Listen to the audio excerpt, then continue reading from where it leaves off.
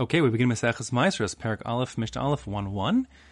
Klal amru b'maasros. They said a general principle when it comes to which foodstuffs are subject to the various tithing requirements. Kol shu ochel, anything which is food, meaning food for people, but agricultural produce that is cultivated for non-human consumption, if it's animal fodder or if it's, say, used as a dye, so then it would be exempt from the tithing requirements.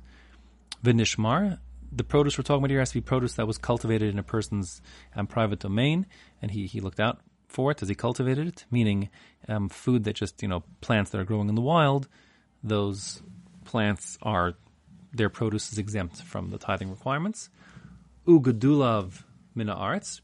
Also, it has to be food that grows from the ground, takes its nourishment from the ground. That is to say, we're coming to exempt things like mushrooms, and truffles, etc., because those are fungi, and fungi actually are not plants, and they don't draw nourishment from the ground per se. Rather, they actually use like hyphae, little kind of like filaments, and actually eat, if you will, decaying matter. So they're exempt altogether. Mushrooms are exempt from the tithing process. So those are the foods that are chai b'maasros. Those foods are the foods that are required to be tithed. Yes, I can anticipate some of your questions.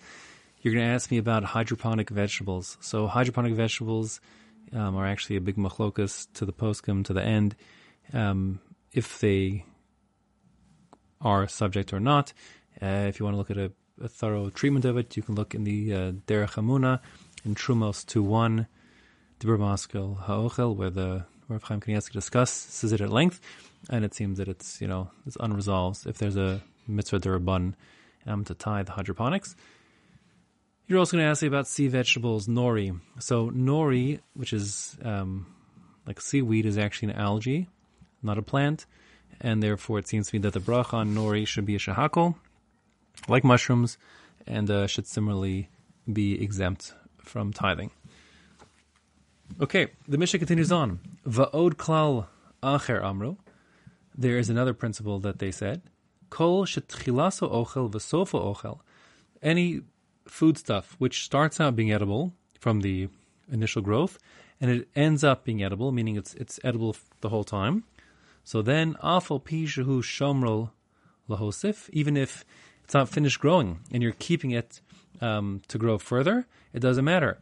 Ochel, it's food now, and that being the case, it has to be tithed. Chayev katan v'gadol. He is obligated equally to tithe it, whether it's little and underdeveloped, or fully grown and large. It doesn't make a difference. On the other hand, v'chol she'ein tchilas ochel, any foodstuff which initially is inedible because it's unripe, aval sofo ochel, but by the end it ripens and becomes human food, ein chayev ad she'asa ochel. There's no obligation to tithe it until it becomes edible as human food. And the next three Mishnayos will discuss at what point various types of plants and fruits and vegetables become sufficiently ripe to be considered to be ochel. And that, of course, will be called onas hamaasros.